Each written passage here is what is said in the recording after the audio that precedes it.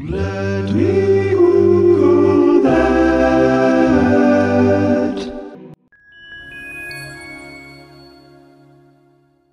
Let Me Google That is sponsored by Water Cooler Trivia. In a disconnected world, feeling connected to the people you spend 3,000 million hours a day with at work can be weird and hard. Water Cooler Trivia can help. Their curious, clever crew creates custom trivia quizzes that you and your team can play on your own time, and then you can all bond over the results. And the best part is that you get to show off your encyclopedic knowledge of 90s pop culture. Get your geek on at watercoolertrivia.com and tell them Let Me Google That sent you. When you're talking about a group of animals, you usually refer to them by a collective noun, even more specifically a term of venery. And I've always kind of been really fascinated by these because some of them seem kind of sensible. A swarm of bees, a flock of birds, a herd of buffalo. These things are all kind of like, I can rationalize those in my brain. But then there's things like a murder of crows or a business of ferrets that I'm a little bit less sure about. So when I actually started looking up where these terms came from, I was once again thrown into a Wikipedia wormhole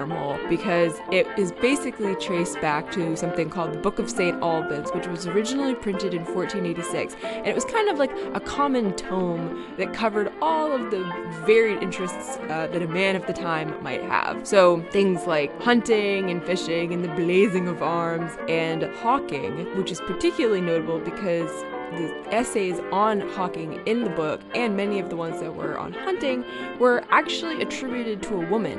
And the early versions of this book were also basically all attributed to this woman named Juliana Burns. And although her name was profoundly and she was an English writer who was quite prolific on the subjects of heraldry, hawking, and hunting, which is, I'm assuming, why she was tapped for this book. But the best part is that she was a nun. Juliana was a nun, and she was like an expert, like hawking, hunting, heralding, badass lady writer. So I was like, what? This is amazing. Especially since this book, or boke as it is spelled, B-O-K-E, thanks medieval English, was extremely popular. And there are only like 3 perfect copies of the very first edition that exist, but several that were reprinted and were kind of facsimiles of the original were continuously printed in the centuries to come. So even if she wasn't entirely responsible for the book's existence, she definitely contributed a large body of work to it. One of the things that was in this book were naming conventions for groups of animals, so pack of wolves, herd of cows, things like that. And they're called like collective nouns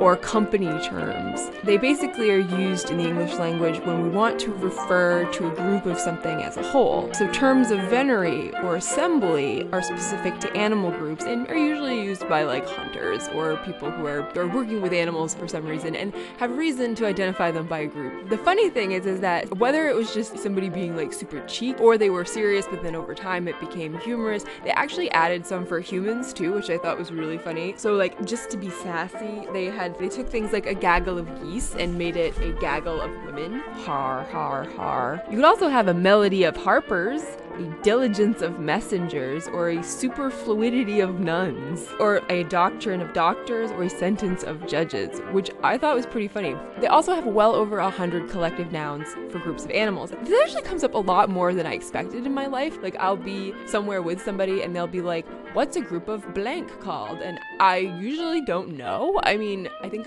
everybody kind of knows like the most common ones, but not only are there so many that I had never heard before, I also didn't realize that there are actually, in some cases, several collective nouns that can be used for the same group of animals. You know, you've got the ones that you're really familiar with, like a swarm of bees, a flock of birds, a herd of buffalo, and then there's like a murder of crows, or a basque of crocodiles, or a convocation of eagles, a business of ferrets, a leash or skulk of foxes, which I think is really funny because skulk of foxes seems totally perfect. A cloud of gnats, a charm of goldfinches, an array of hedgehogs, and I'm like, yes, please give me an array of hedgehogs. I would love to be in possession of an array of hedgehogs.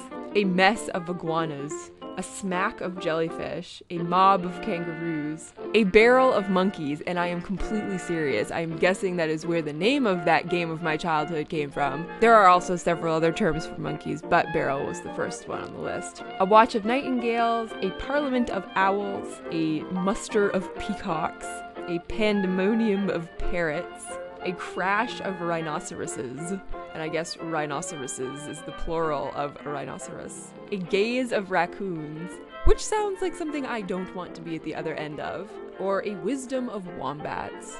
Now, naturally, I have to go Google wombats from here because wisdom seems to imply that they have some kind of intelligence that I didn't know about, and now I'm determined to find out.